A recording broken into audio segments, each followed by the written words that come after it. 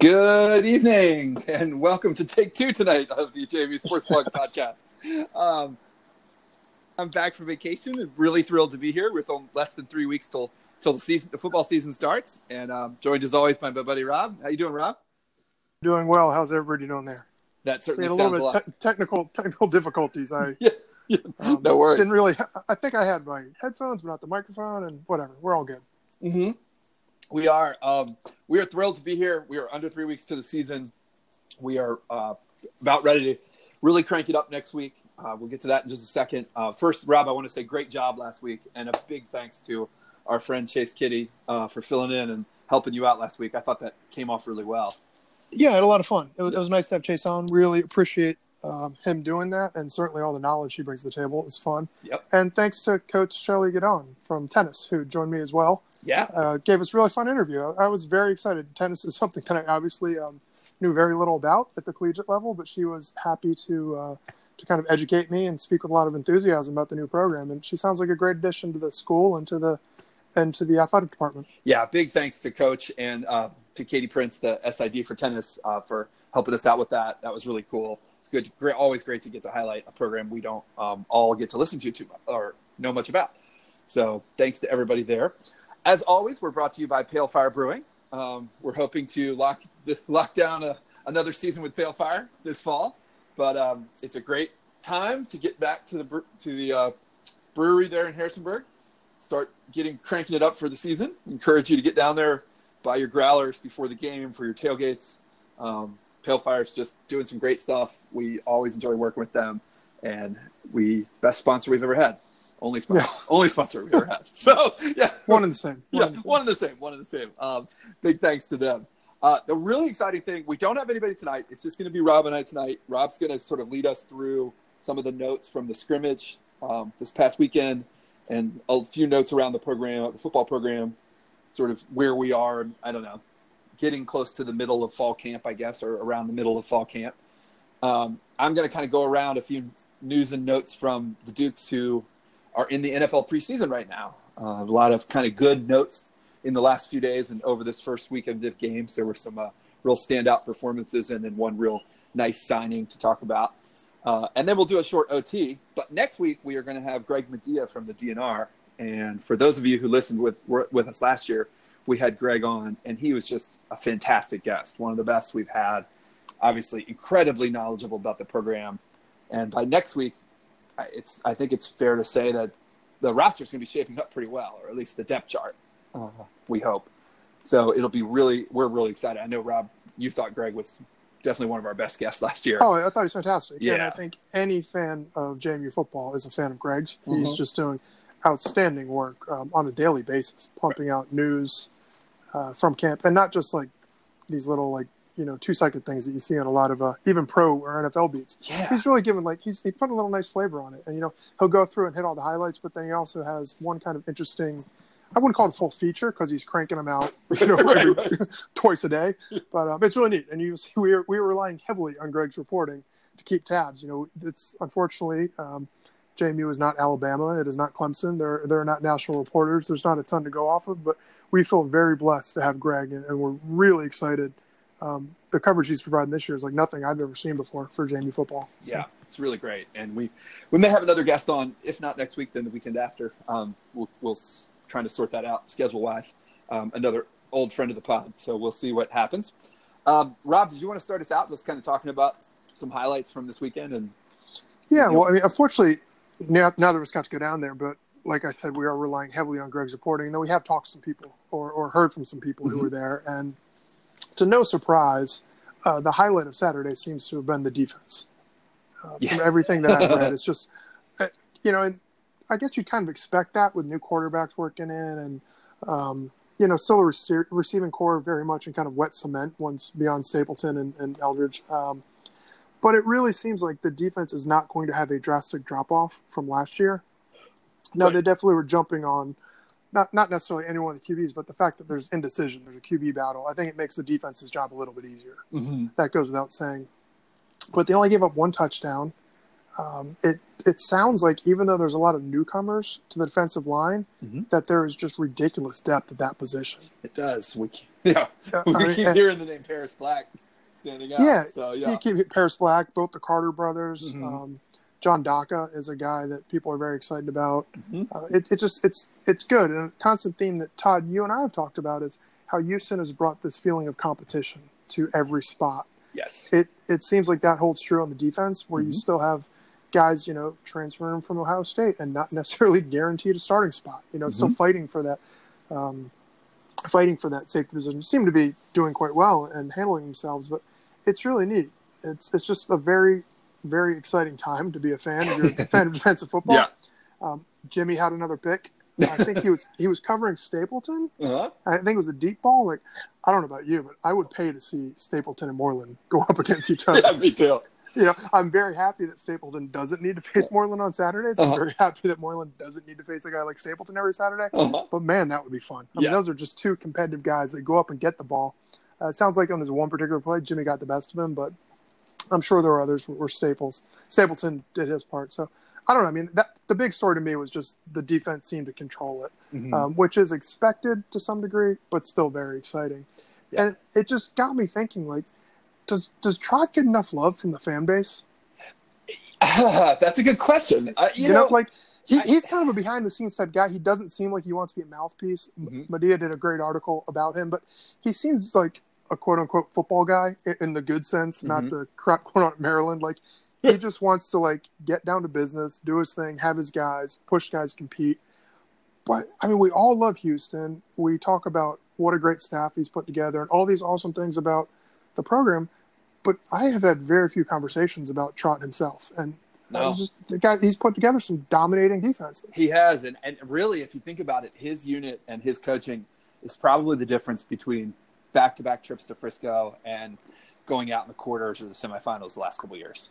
Right? Yeah. I mean, that first year, JMU was very much still full throttle, left over from the Withers year. Obviously, they were great on offense all season. The year they won 2 years ago. But it was when they got to the playoffs, and we'd been questioning the defense all year, but he had kind of had time to really implant the scheme that they became the team that won the championship. And then last year, the defense really carried them through a lot of inconsistency on offense and a lot of injuries on offense. I mean, I think we felt last year like that team – and this kind of goes to what you were talking about just general depth and competition. The first year's team had a pretty magical ride in terms of health until the suspensions and the stuff that happened in the playoffs. Yeah. Right. I mean, and that was pretty late into the playoffs. Last year's team, they got back to Frisco as a collective unit. That was not us. They were not the team we saw in Frisco was not the team Houston probably envisioned being there at the beginning of the season last year on the offensive line, at running back, a number of places. So yeah, Trot's defense has become the real backbone of this team. And I bet if you ask knowledgeable North Dakota State fans, they would probably say, and I think they did say pretty consistently after the championship, that was a whole different ballgame for them playing against a defense like that. Yeah, he's kind of an unsung hero. Yeah, I don't think he gets enough love from outside of the hardcore fan base. Probably. No, I don't think so at all. No. And I think there's probably a lot of fans who can't name either coordinators. There's nothing wrong with that. No. You can watch the games, see everyone is passionate, but for a guy who's just the defenses he's put together, and like you said, it took him a while to kind of undo some of the habits and the Withers was basically like, let's roll the ball out there and just put 11 athletes on the field and go get it. Yeah, he's like season 2 of Last Chance U. Yeah, exactly. Like, there's nothing you can do. And against the CIA, that worked, but against good teams, it didn't.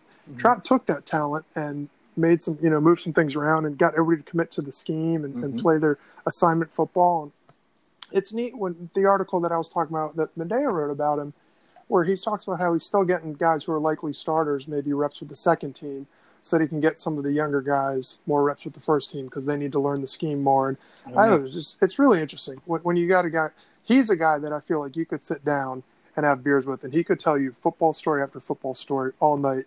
And after like 3 hours, you would walk away learning more in those 3 hours than you had your entire life. Yeah, I think you're right.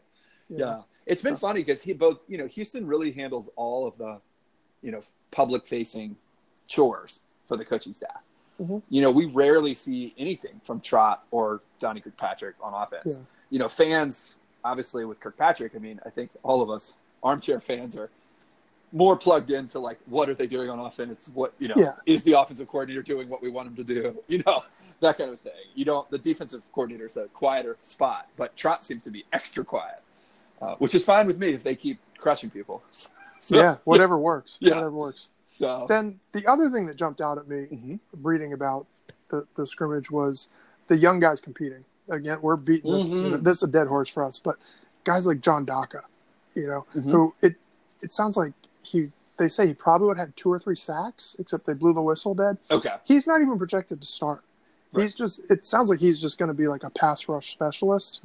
That's quite a weapon to come in. You bring in a guy who is supposedly about as explosive as they get. I think he blew out his cleat was the big thing, coming off the line, but really can just get after the quarterback. You got a guy like that you can bring in just on, third down situations or obvious passing situations who, can get you 5-10 sacks maybe this year. Is that conceivable? I don't know. But I don't know. Yeah, blowing out a cleat is DJ Bryant style for sure. Yeah.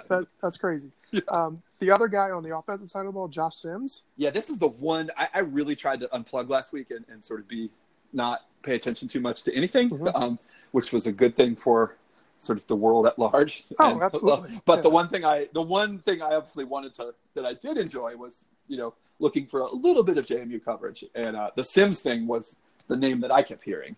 Yeah. Yeah. We all know that we've got Stapleton and Eldridge, and they're going to be the 2 primary targets. Cheatham had a touchdown. That's great. They've got a number of options at the tight end position. But Sims supposedly lined up in the slot and made a number of really fantastic catches from both DiNucci and Johnson, from what I heard. Good. Stapleton had a lot of good things to say about him. And it was interesting, Stapleton saying, he wasn't really surprised. Sims ran scout team last year, and according to Stapleton, made plays every week, which is one of those things. You take your reps and you get better with them. So he's a guy that I'm excited about. We're really curious to see who's going to be out there, maybe that third receiver situation. Sims appears to have the early lead. It's kind of funny because, 2 years ago, that's a little bit what we heard about Stapleton. Yeah. Right? He was just the name that the hardcore fans talked about. But you did, and then last year, obviously, off the charts. So hopefully a similar trajectory coming from Mr. Sims. It would certainly be great to have a third big target on the outside, because with the running backs and tight ends, I think you're feeling pretty confident there's going to be lots of tertiary pieces on offense. But after Stapleton and Eldridge, I think we all have questions. So whether it's Sims or somebody else, if there can be 1 or 2 more guys really step up, that would be huge. And if Sims can work out of the slot, that's something Eldridge can do. So you can, maybe flip-flop those guys, just give different looks. Eldridge, I think, is great on the outside or in the slot, making those tough inside catches. But it's good to have as many threats as you can. The other guy that they're talking about, and supposedly has been playing quite well, is this guy, Davis Patterson. Okay. He's a walk-on wide receiver from Yorktown up in Northern Virginia. Not a football power. No. And you don't really think of walk-ons of even seeing the field, but he's been getting some good reports as a guy who's certainly exceeding maybe his reputation, and I mean that in the kindest possible way. I'm not saying like the guy's a bum, but you don't normally expect freshmen to make many catches, but freshman walk-ons, that's really impressive. So that's one to keep an eye on. I don't know where that go. And then the other guy is Mateo Jackson. Okay. True freshman linebacker. Good to hear. Yeah, really good to hear. That's the position this is the guy that worries me the most, probably. Yeah, absolutely. Yeah. But he's true freshman, and Houston has already said, he's going to travel with the team and he's going to play. And then it was an interesting quote. I think he said, "Is he ready to start? I don't know, but he's going to." That's pretty interesting. If after one scrimmage you're already like, maybe you're not saying, let's not be crazy here, right? You're not ruling it out, right? Yeah, exactly. You're not being like, oh, he's a freshman, we'll see. You're just like, I don't know if he's ready to start. That either says a lot about him, or maybe we should be more concerned about the linebacker position. I don't know, but I think it's more about him. Well, at both of those positions, there's certainly opportunity. Yeah, those are probably 2 of the, along with safety, maybe the only 3 spots on the team where there's clearly for someone to jump up in camp and get some minutes. Yeah. The other thing is Curtis Oliver, they said was lining up and playing some outside linebacker. Okay. Last year he mostly played corner against the slot. he likes to play up in the box a lot. So yeah, and they said this was just a way to keep him on the field. Last year, he, behind the other corners, it's tough one to crack to get there. But he played a lot of nickel situation or guarded the guys in the slot, and they're just trying to find a situation where they can keep on the field. So that's good with versatility, and I love the idea of just finding ways to have your strong players play multiple positions. Yeah, is always a good thing. And again, that competition drum we've been beating. Yeah, and when they play Villanova and Delaware, some of the teams who do still, have a more run-oriented scheme, it would be nice to still see your best players on the field. Exactly. Yeah, that's right. In a more disciplined manner than we're referring to under the Withers years. Exactly. Yeah. I mean, Richmond, New Hampshire, they're going to need Oliver and everybody to play, defensive back and deal with their passing attack. But against the other two, that's good news. Yeah, absolutely. 'Cause I liked him. He played well last year. I think he started all but one game. I'm sure. I think he had one interception. Because everybody in the defensive backfield seemed to get at least one. Yeah. But he also made a lot. Most of them got one in the South Dakota State game. Yeah, but he's a guy who can come up and make the plays, and I think if he could develop into somewhat of a run stopper as well, that could be a really fun situation for JMU fans. Sure thing. And then the one that everybody wants to talk about is QB battle, and I personally feel like we have gotten zero clarity on the position. It went to initially going in, I believe most fans thought it was DiNucci and Johnson. Then there seemed to be a little bit of, don't rule out Gage Maloney. He's still very good and he's very talented. It appears that that's not really the situation right now. Maloney, Houston has said he's got the talent. He's a future starter, which is terrific. And everybody says he's got a lot of arm talent. And also code for not starting. Yeah, this year, right? Yeah, exactly. Yeah. It ain't on him this year. No, that's fine. But I don't know. I mean, DiNucci and Johnson, I heard both made some good throws. Both probably had some questionable plays, which is what you'd expect. That's going to be the big focus of the next couple weeks. And the thing that we as fans most want to know, I think it's also the thing that we as fans are least likely to find out anything about. Yeah. I'll be interested to talk to Greg, but I get the sense that Houston is playing this one really close to the best and probably not without reason. I don't think he's sitting on it or he's indecisive. I think it really is up for grabs at this point. Yeah, and it's funny. I'm interested in it, but I'm not that concerned about it. I guess the way I think of it is, all the stuff they run in the scrimmage and in preseason is they're working on things. And so occasionally people are going to make mistakes or the defense is going to be prepared for that. And I think Houston's ultimate, we're just never going to see behind the scenes. I mean, I'd have to think if you're Houston and Kirkpatrick, you're thinking about who is the guy that at game speed running game plays, all they have to do is not mess things up with the, Cadillac of an offense they have around them. Right. And I don't know that we're as fans going to be able to sort of see that from a scrimmage. So yeah, I don't know. Who knows? Yeah. I'm not that concerned either. I don't think this is necessarily quarterback is obviously important. You can make the argument it's the most important position in the game. Mm-hmm. But this doesn't appear to be a particularly quarterback-dependent system or team. Mm-hmm. And that's not to say that good play can't help. It obviously can, and, bad play will hurt. It's the brilliant analysis you come to expect from JMUSB here. But I don't think – they don't need, a Loletta-type situation. They don't need somebody to completely take over. Game manager has such a negative connotation, but I think you summed it up well. They just need somebody to make the right reads, make the right decisions, and not screw up. I think the read is Riley double covered? Because if he's not, throw it to Riley. Yeah. If the play is designed for Eldridge coming across the middle, is that play there? If you're supposed to hand it off to Carden Johnson, hand it off to Carden Johnson or Marcus Marshall. I don't think this is a genius thing. Don't get sacked. Dump it out to Marcus Marshall in the flat. I really do. I think you throw slants, you're going to throw fades down the sidelines. I mean, you don't need everybody to be Brian Shore and Vad Lee this year. I think with this offensive line and the way the running game could be this year, even if NC State notwithstanding, what the running game could shape up to be, you just need the quarterback to make the right read and not make a terrible mistake. Yeah. I mean, which really comes down to not making a bad read. Yeah. If Riley's one-on-one on the outside and you throw it up there, I don't think that's a bad, that doesn't mean occasionally something bad's not going to happen, but I'm not going to ever fault a guy for that. No, we saw Shore do that last year. Yeah. So Shore had a lot of deep picks, and, at certain sense, it was good to see him go for it. Mm-hmm. 2 years ago, he had receivers that would just go up and get it. And he got a lot of balls that were every bit as kind of 50-50 that just didn't go his way. That last year, maybe the defense got it. So I think both these guys are talented enough to run the offense. Mm-hmm. I guess that's what's coming. Like, I don't want people to think this is negative. We're like, QB doesn't matter. These guys are just, they're just going to do the bare minimum. Actually, the complete opposite. I think we've got enough confidence that both these guys have the talent and they've got the grasp of the offense. We've seen DiNucci, play even in limited minutes at Pitt. It's a faster game at some level in there. He did fine. Right. Wasn't lighting the world on fire, but did fine. Played in some big games and made some nice throws. And we saw Johnson step up as a freshman, get thrown into some tough situations up at Villanova. That was kind of a grinded out game, but he made some smart plays there. And then he made some terrific throws against Elon the week after. Yeah. When the team was, they needed a big win heading in the playoffs. He gave them what they needed. So we've seen these guys, even in their young careers, do things that give us confidence they can handle it.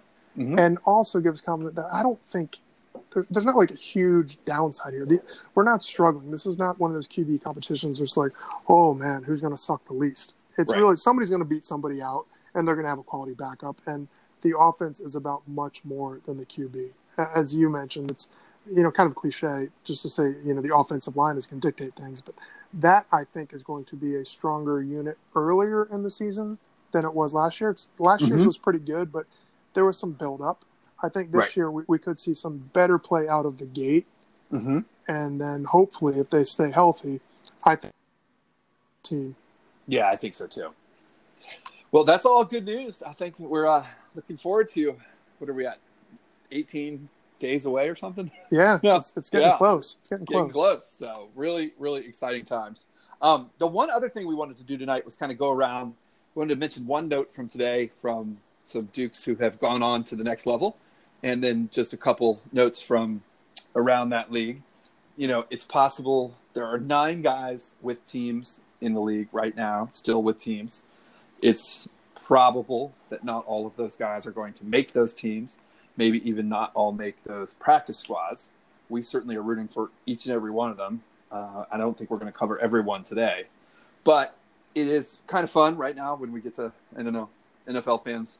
Rob and I don't watch a ton of preseason. I'm sure most other people don't either. Or any. Yeah. But obviously we do look for things going on with the JMU guys. And one really cool note from today was the Bengals picked back up, gave Simeon Robinson a contract for the rest of camp at least. He was a guy that they had taken a look at late this summer in rookie camp and then not invited to training camp. So I don't know if they've had injuries or whatever, but really cool to see Simeon Robinson become the 9th Duke in a camp this fall. Certainly a guy that we thought was deserving. And, it's cool that he went back to the Bengals, a team that had taken a look at him in the summer. So they obviously think maybe there's something there. So that's pretty cool. Yeah. The one highlight that I think every fan probably has seen from this past weekend is Daniel Brown just rumbling up and down the field for the Chicago Bears. I don't know. He had like a 53-yard reception that was very reminiscent of his days wearing Riley Stapleton's number back at JMU when he was a wide receiver and not a tight end. That's pretty exciting. I don't know. I think he had he had a bunch of catches and a ton of yards, and one of those was, a 50-plus yard reception where he did most of the work.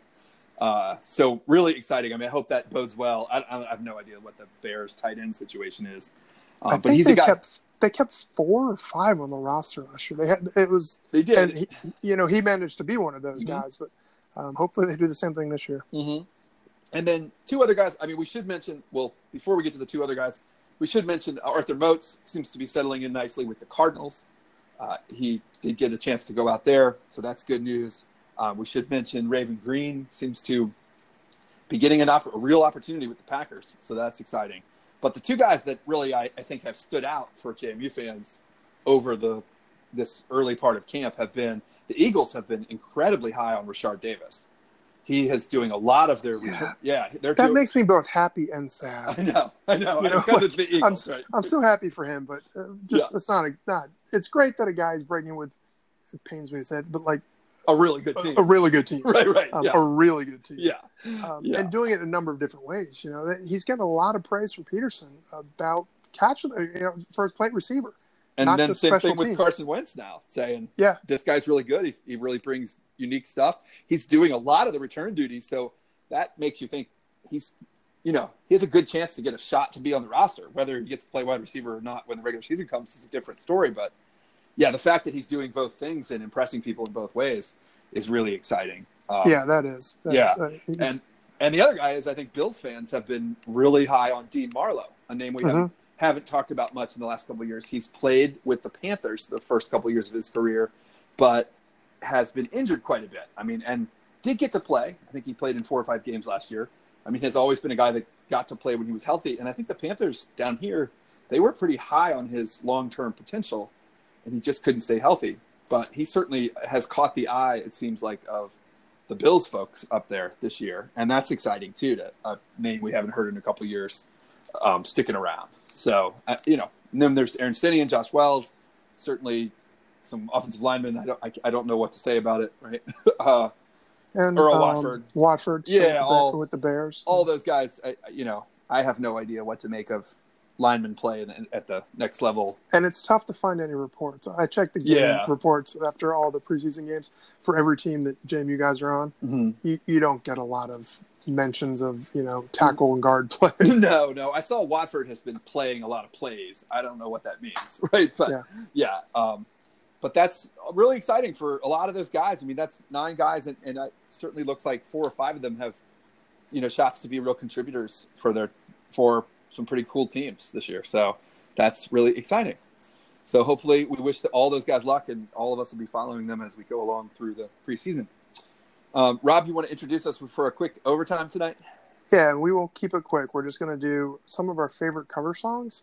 In no particular order. We each chose 3, and we will just talk about the song we like and whatever. So you want to kick it off? Something? Sure. I might be stealing the only one of. I'm kind of going old man here for 2 of mine. I definitely am. Okay, but I think we may have talked about this one before at some point. But the Johnny Cash version of "Hurt." Yes, obviously, I think an all-timer. Hard to imagine a song that was written by one person that even that person says was clearly meant for someone else. Yeah. So well, I mean, Aretha Franklin fans today of all days will tell you she certainly. Yeah, I'm going to get to that one. As some of those. Yeah. Okay. No, that's a great one. And that's one of those things. It also makes you appreciate Trent Reznor as a songwriter when you can hear a song stripped down like Cash did it, and it's still it's even better. So that's a great choice. I've got one that I'm sure you'll know. I'm not quite as confident that everybody else will, but it's a cover of a song by The Verve called "The Drugs Don't Work," done by Ben Harper. Yeah. It's one of my 4 or 5 favorite Ben Harper songs, and in one of his 4 or 5 genres that he will play in. But it's really just great. He just does a stripped down acoustic version. You can hear it all the time if you ever go see him in concert. He plays a lot, but it also was on one of his live albums years ago. One of he did like a double album. It's like one acoustic, one, and it was on that. And that's just that song just kills it. The Verve version from Mars. Yeah. Yeah. The Verve version is fantastic, but I like Ben Harper's much better. Yeah, these are always funny because it's so hard for me. I was thinking about these today. There are so many of them that I'm like, the cover is really great, but I can't do it because the original, I still love the original, Oh, yeah. I don't know if you were going to talk about Whitney Houston, but, it's hard to argue with anyone who prefers the Whitney Houston version, but I would argue the Dolly Parton song is one of the best written songs of all time, right? Yeah. Well, that speaks to her as a songwriter. Right.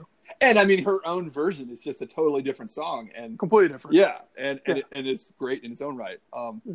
Yeah. My next one was Respect. That's Aretha covering Otis Redding. Yeah. I think everybody loves Otis Redding. I don't think most of us think of that as an Otis Redding song. It's hard to think of a bigger song of the 20th century than Aretha doing Respect, right? Oh, I mean, a more important sort of iconic cultural song than that. I don't, very, very few can reach those heights. And certainly, I love Otis Redding, but that's an Aretha song. Without a doubt. Right. That's an iconic American song. Yeah. Okay, my next one is I'm Going Down Springsteen song covered by Vampire Weekend. Oh yeah. Have you ever heard that? They did it on like some sort of like they did it unplugged or something like that. It's very low key, a lot of like hand clapping. But I'm a big Bruce fan, not as big as the typical sports. Well, yeah, I mean, not your typical middle-aged white guy. Right. I'm up there, but not to the degrees of fandom. I'm not spending $15,000 to go see him on Broadway or anything. I do like Bruce a lot. I really, really enjoy this version. It's enough that immediately that it's what it is, but it's different enough that it puts a unique spin on it and just adds a little bit of flavor. So. And I do love Vampire Weekend, so yeah, that's pretty great. Yeah, my favorite, probably my favorite cover song of all time is the Ike and Tina "Proud Mary," covering Creedence. I don't know. I'm a huge sucker for Ike and Tina. Well, he's just such a good guy. Yeah, right. Despicable human being, but yes. Very talented musician. But we have a wonderful old friend who used to live one summer at the beach with your sister, Rob. Yes, Jennifer Myers, Ms. who, Myers. yes, Tina herself, who just could do a absolutely stunning cover of Ike and Tina covering Creedence at 2:00 in the morning on demand. So yeah, that is, I mean, Proud Mary, Ike and Tina is as good as it gets. That's Phil Spector days and everything. Yeah, that's another peak. really great guy right there. Yeah, so yeah, we're really playing the hits here. We're really highlighting some good men there. Yeah. All right, my last one. I'm going to go Into the Mystic, the Green Sky Bluegrass cover of Van Morrison. Oh yeah. Another one that's hard. Yeah. Yeah, yes. They do fantastic. I mean, Van Morrison, jeez, that song gets me. Yeah. No matter who covers it, gets me. Mm-hmm. The Green Sky Bluegrass version is particularly stunning and kind of breathtaking. They also do a terrific. I didn't want to choose two Springsteen covers, but they do a fantastic Atlantic City, which is my favorite Springsteen song of all time. But Into the Mystic is my favorite one. It's funny though, one of my favorite songs. The band Atlantic City is probably my favorite version of that song. Really? So, yeah. So I don't know. Yeah, that's another one that's been covered. Obviously been covered a lot. That's a really good choice, Rob. Yeah. Yeah.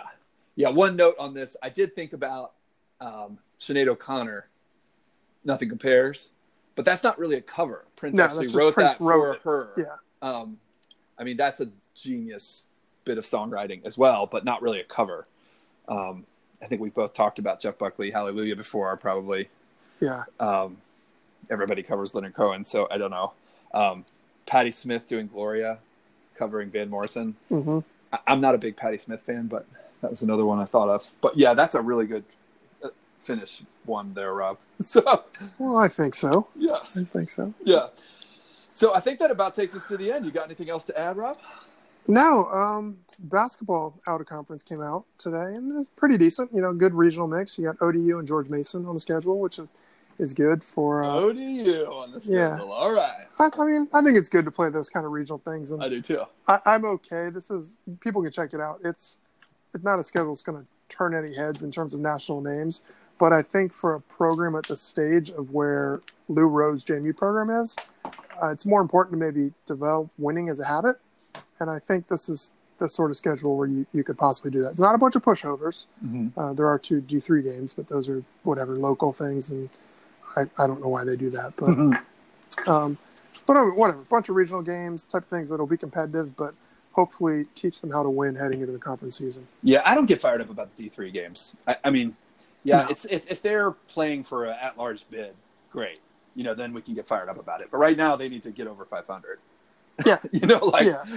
And I mean, you do it. It's if you can schedule those things when the students aren't on campus. Yeah, it's really a good hard way to to sell draw tickets. Exactly. Draw some fans in from EMU and Bridgewater. Yeah.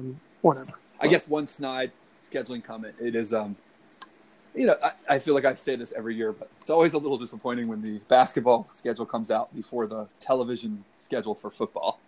Yeah. So I know they're trying their best, and they're in a tough spot in terms of scheduling games for TV and stuff right now. But still kind of hoping to hear what our away game slate looks like this year. Yeah. So. Make things a lot more interesting if we can watch instead of just listen. You're right. Or watch in the archive the next day or whatever. Yeah. Yeah. Yeah. But once again, thanks to Pale Fire. everybody go pick up Pale Fire. They're available all over Virginia now, being distributed a lot of different places, especially up there in Northern Virginia, DC area. Check them out. We're bugging them for another run, so we'll see what happens.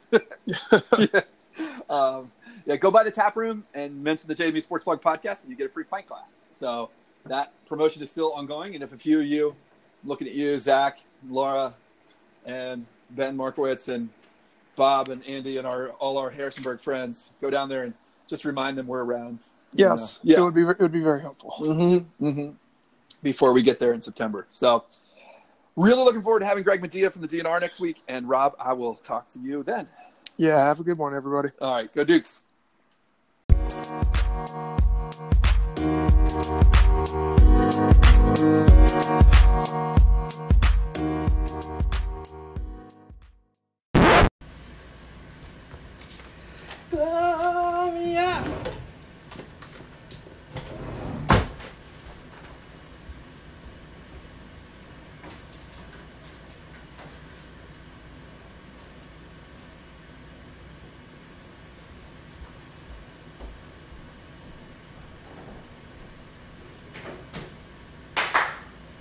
Very clean show.